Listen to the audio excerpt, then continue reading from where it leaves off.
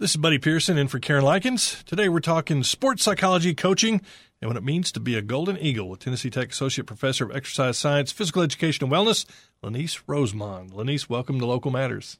Thank you so much. It's an honor to be here. So let's get into a little background with you. How long have you been at Tennessee Tech? I've been here 10 years. I've been here 10 years. And what brought you to Tennessee Tech? You know, it's funny, Buddy. I used to be a college basketball coach. And to be honest with you, I was coaching at UT Martin. Now, UT Martin people out there, I love you. God bless you.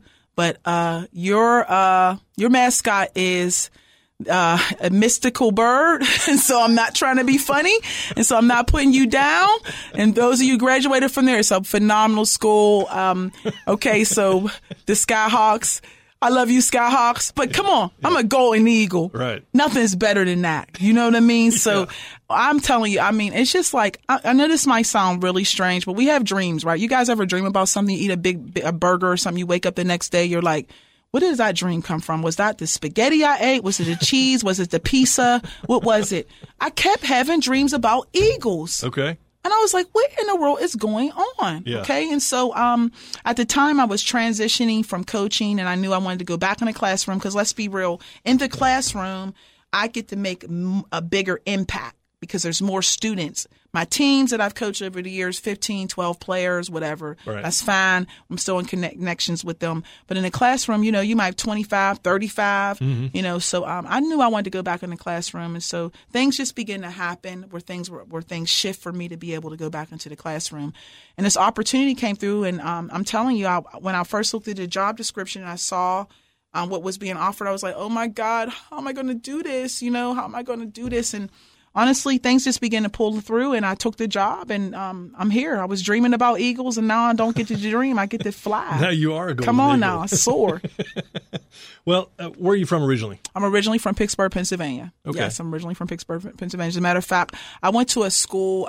My high school was called Westinghouse High School, Westinghouse Academy. Last year, I was fortunate enough to be inducted into their Hall of Fame for, you know, thank you for sports and for, you know, academia reasons, for earning a doctorate degree and a lot of things that I've done in the community. As a matter of fact, a few years back, I would say it was about right before I came here. I think it was around maybe 2003. I went back and did an internship when I was working on my doctorate. I got my master's degree when I got my master's from Florida A&M, and I had to go get my internship. And I did one back home with a mentoring partnership program. And I had an opportunity to do some things in the city. And it was probably one of the greatest honors to be able to be recognized from your hometown. So I'm, you know, Steeler Nation. I hope you guys like me. I'm just saying, even though I'm not so Steeler Nation, I always will be, but don't. Yeah.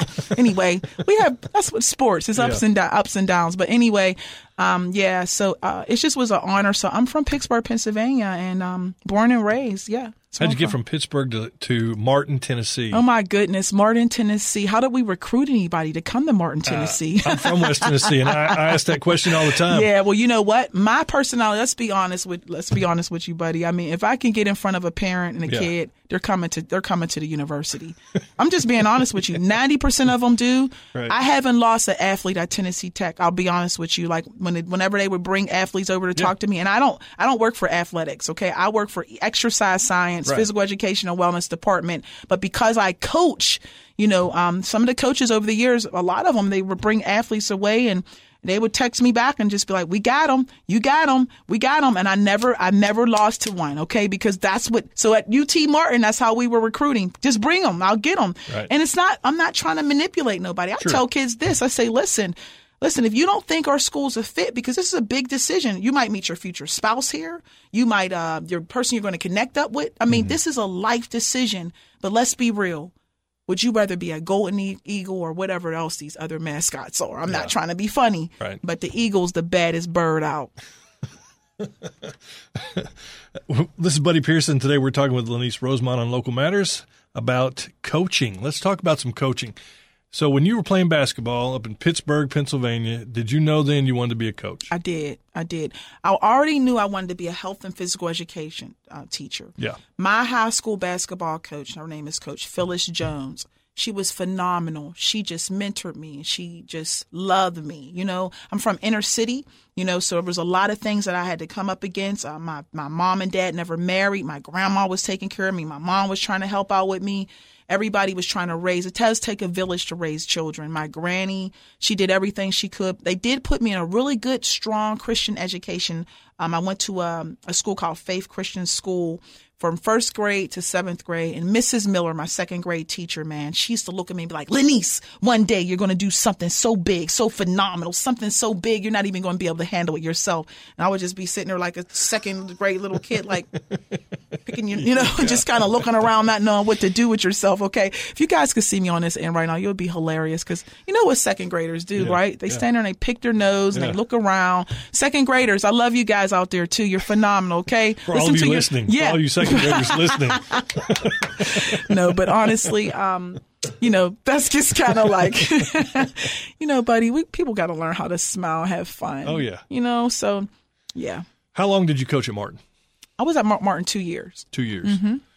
So you coached against Tennessee Tech. I did. Did you coach against Bill Worrell? I did. You did. As a matter of fact, Tennessee Tech was my scouting report. Really? They were my scouting report. So how did you scout Bill Worrell's Golden Eagles, Golden Eaglettes? Coach Worrell, I absolutely love you. You're my State Farm Insurance. I just gave you a plug is with you. Well, when I was living, you know, living this area. Listen, Coach is phenomenal. He's genius. He makes coaching so simple. Yeah. We would be running all these different, we had to, all these plays and all this other stuff. I loved his scouting reports because it really was so simple. 2-3 zone. Yeah. You know, he played the zone. Yeah. I love when I got them. I hated when we got Sanford, man. They did that Princeton offense, and you had to learn how. I was like, oh my God, I can't stand. So I never got that scouting report. The other gentleman did, who I was coaching with at the time. He was so super at that. Give me the 2-3 zone, baby. I want the fundamentals, the foundational stuff. You know what I mean? Oh yeah. And so that was my area. That's what I enjoyed doing. When we got ready to coach UT Martin, only thing I could really tell the girls, you got to be tough. If I'm not mistaken, what was the young lady? Was it Christian?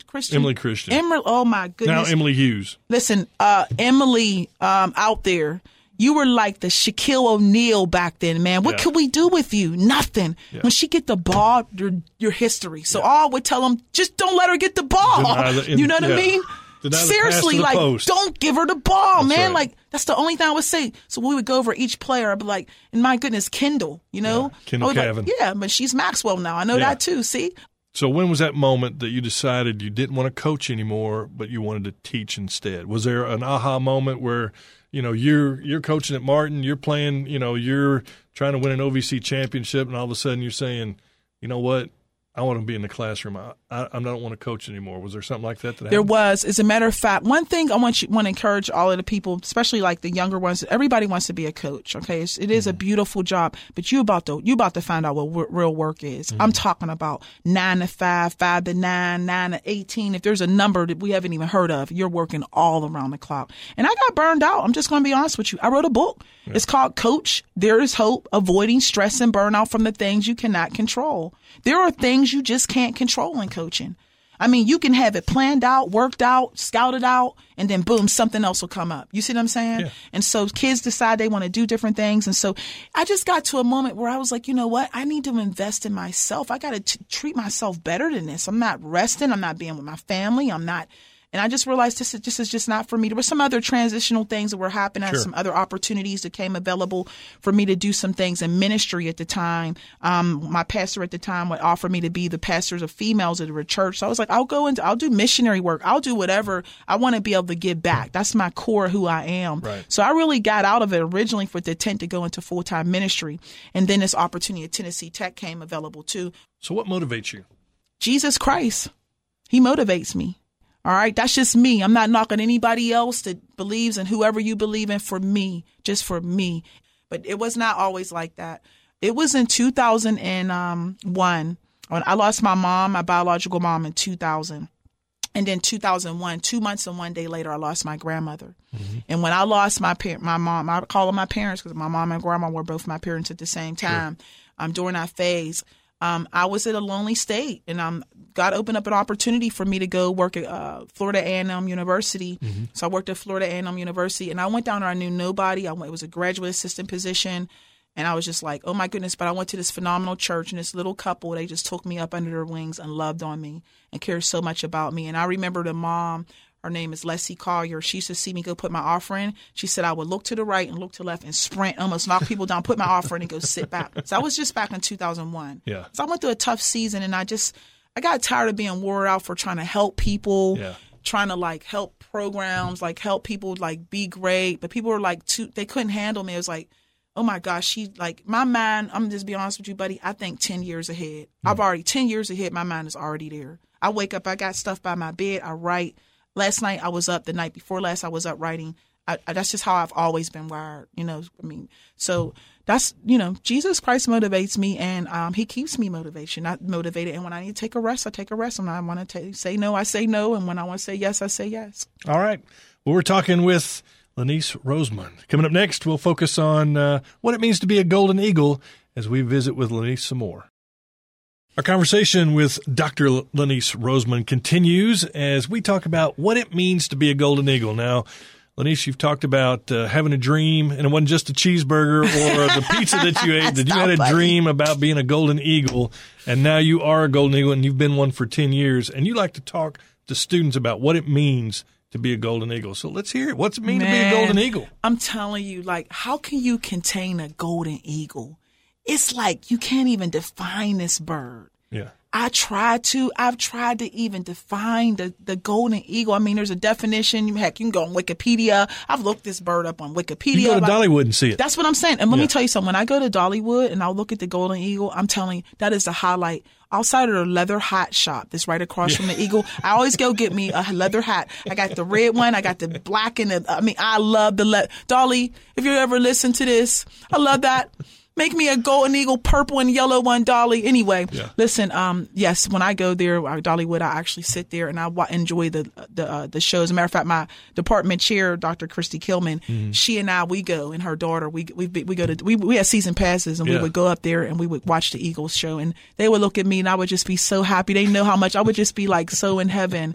I just love I'm telling you, I do. And the Golden Eagle, nothing's better. I can't really define the Golden Eagle, but I can say, what does it mean to be a Golden Eagle? It means passion. It means vision.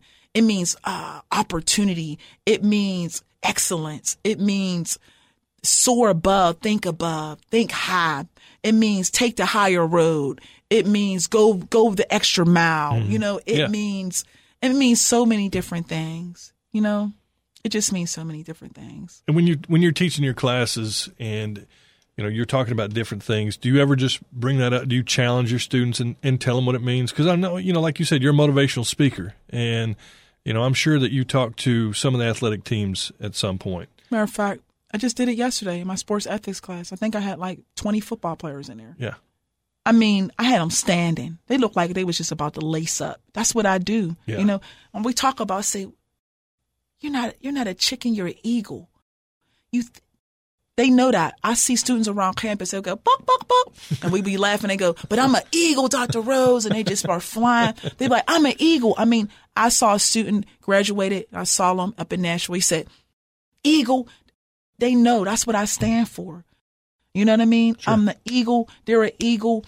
So, I mean, yes, my teaching is about the Eagles. I'll stop through my lecture and go, come on now, what am I doing? You being an eagle. Now, what is that? I don't know. Might be a chicken. I'm just saying. You know what I mean? Yeah. So that's my foundation. People know a lot of things we've done on campus. Dr. Lori Cruz and I, you know that. Yes. That was soaring high. Yeah. That was my little title for everything I've done. I did a presentation. Everything I do when I represent Tennessee Tech, it's got something to do with soaring. It's got something to do with soaring. And I know now, like, soaring is such a popular word around our campus now. Yeah. All right. I mean, that's what I've been doing. I've been telling our students to go soar. I have the eagle talk with them. And listen, you don't want to be a bronze eagle. You want to be a golden eagle. Right. You see what I'm saying? Yeah. Come on. And you don't want to be a statue. You want to be one that's actually soaring.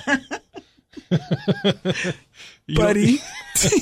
So you've been at Tech for 10 years. Yes. You say that you have a mind that looks 10 years ahead. Where's Dr. Rosemond 10 years from now? Wow. Buddy, honestly, I know where I am. I just can't tell everybody. Yeah. I'm be honest with you. I just can't. I see where I'm going, though. Only thing I could tell you, it is so big.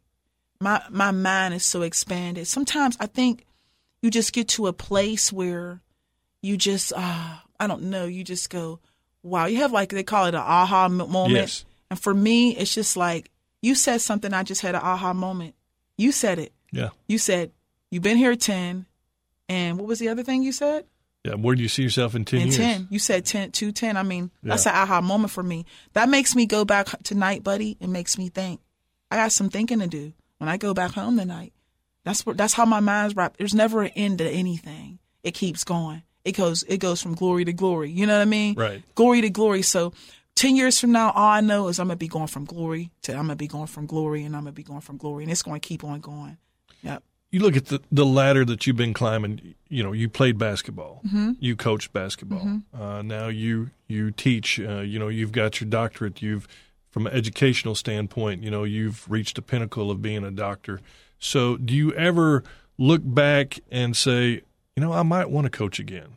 I might want to, get back into that, because now the things that I've learned and I've accomplished, I might be able to handle that stress, and I might be able to do some things differently now that I didn't before. Yeah, that is a great question. If you would have asked me that question about 7 years ago, or maybe even 8, maybe even 9, I probably would have still been struggling with answering. Mm-hmm. But I think as long as I'm doing something that has to do with empowering people, it don't even matter, especially young adults, our college age students. I go, how do I feel about you? You love me, Dr. Rose. Good. Even when I have to get on, but why are you late for class? I'm closing the door. Goodbye. You're not coming in. That's the rule. They got to learn. Right. You know what I mean? They be like, yeah, she loves me though. You know what I mean? Sure. And so my thing is that, no, I do not have a desire to go back into coaching college basketball. Maybe 10 years ago, definitely 10 years ago, I struggled. I was like, I know I got to leave. So I left. I got all of it. I was going to go help ministry, go save the world, all that type of stuff. I'll be honest with you. I'll make a true confession. I wanted to be the first woman to be able to coach men's basketball at the college level, which I would not have been able to break that record because the athletic director down at TSU, she had already done it. Right. But I wanted to do it full time, baby. Right. And I was like, man, I could do it because I used to coach boys basketball in high school. Sure. So I was like, that was my confession. I was like, okay, when she broke that, I was like, all right, I want to be the first one to coach in the NBA. But then we got a girl young lady who just recently did it. And actually, if I would have stayed with that goal, I think I would have been broke. I think I would have broke history in that eventually, especially with the NBA. I think I would have, with the contacts and things and God's blessed me to be able to have, I think I would have had an opportunity to be like assistant coach. You know what I mean? Sure. And I think I would have had an opportunity. I did talk to a guy who was a big time coach. I ran into him when I was coaching. And I just said, hey, coach, when you go to these coaching clinics, you get 1 little minute to get a couple seconds with them. I said, can I ask you something? I said, would you ever hire a woman? He said, absolutely. He said, if she know how to coach the game, I'm just asking her to coach a game. I said, okay. I said, I'm thinking about it. He's like, seriously? He said, take my card. I said, all right. And I walked away like, yeah, but not good. Yeah, not no more. I think what I'm called to do is help coaches because they need a lot of help with a lot of things. I'm more in an administrative capacity. So coaches call me now. Some ones that work at NAIA, ones that work in big time, the big ACC. Right. I've had a few. I met a coach recently. I won't say it because you guys will know it. But they were like, hey, would you help me with this, asking advice and different things like that. And it's just great. Yeah, I like the capacity that I'm in now. Great. Mm-hmm. Well, you're listening to Local Matters. I'm Buddy Pearson. We're talking about coaching with Dr. Lanice Rosemond. Since you've been in coaching and you've been out of it now, what are some of the simple mistakes that you see new coaches making these days? Yeah. Wow. There's so many. I don't even know where to start. That's why I wrote that book. Yeah. I'm going to tell you something. My favorite coach is Coach John Wooten. Mm-hmm. I love him. He made it so simple. Yeah. He never talked about winning. Just the process. That's it. And it's so funny. I see myself. I wish I would have had a chance to meet Coach. I wish I had the opportunity to sit down and talk with him. Actually, we showed a video in my sports ethics class on him, a 15-minute YouTube video yesterday. And, it was just phenomenal. And I even asked the students, I said, when the video went off, I said, can we just give Coach a moment of silence? You know what I mean? Yeah. He's the greatest. I don't care. Hands down. I know people breaking records and all. He is the greatest coach for me and my ethical code. Mm-hmm. And I would tell young coaches, be more concerned about the athlete's whole being instead of just winning. You know, you get a window with them to make a difference. Make a difference in a positive way. That's all. It's real simple. That entails a lot of different good decisions in between there, but that's what I would tell them. Well, you know, nowadays you equate winning with success, and you see some of these coaches that are doing anything they can to win. And, you know, the scandal that's, you know, been breaking about high-level college basketball coaches, you know, involved in you know, terrible activity, but it's all to win. So what is the ultimate goal? Yeah. The ultimate goal is, did I make a difference? Even though I didn't stay in coaching for long, when I got out, I know I made a difference. I'm so at peace. That's why I can let it go. Yeah. I see my students doing different things or playing. I coach boys and girls. I coach different sports, track and field, volleyball. They're doing phenomenal things. You know, I think to be able to lay back, even me being an educator, this is my 20th year teaching. I started teaching in 1997.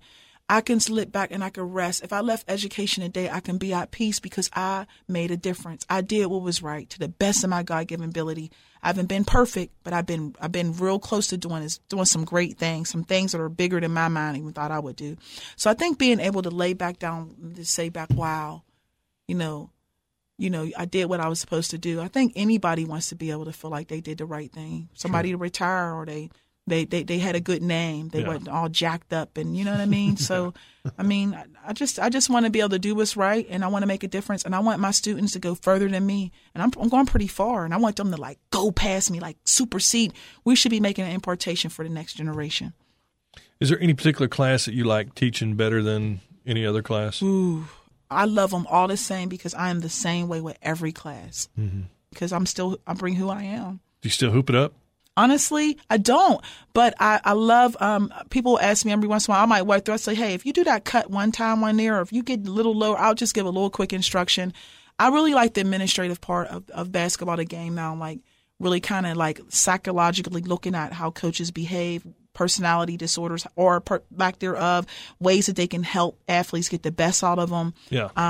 So I don't lace up, but I will go work out. I mean, I will be getting ready to go back and work out. Like my plan is by the end of this year, as I'm focusing on my dad to get back in the gym. And I love exercising. I love running. Actually, I was better at track and field than I was basketball, but basketball got me the scholarship. Yeah. Is today's student athlete different than the student athlete 20 years ago? Absolutely. Absolutely. I think it's more selfish now. Okay, it's more about what I can do, how much money can I make. When those guys were making, you know, $30,000, Earl Lloyd is my godfather. Okay, I'm saying it on record. I spun it over his house. I could call mom and prove it right now. So some people throw names out. Right. He was the first African-American NBA basketball player that played. And, you know, we had Chuck Cooper. Chuck Cooper went to my high school, George Westinghouse High School. Yeah. So, I mean, I come from good stuff. You know what I mean? And Mr. Lloyd, we would have these talks, you know what I mean? And it's just amazing some of the things that he would say, you know. And we had the same conversation. And he was like, nah, he's like, it's definitely different, you know. When he was making, I don't know, and some of those guys back then, $20,000, $30,000, $40,000. These guys were debating over should they make another $17 billion, zillion, $1 million. I'm like, do you love the sport? Seriously? Right. You know what I mean? Yeah. And I think that instills a poor mentality, a poor rich person mind. What I mean by you can be poor and rich at the same time. You can be poor in your spirit, and you can be rich in your natural thing. I just think it gives a poor image of kids and not realistic, because now 101 million makes it to the NBA. Dr. Lenice Roseman, thank you so much for motivating us today and sharing with us, and we appreciate you having you on. Buddy, thank you for having me, and thank you all for listening.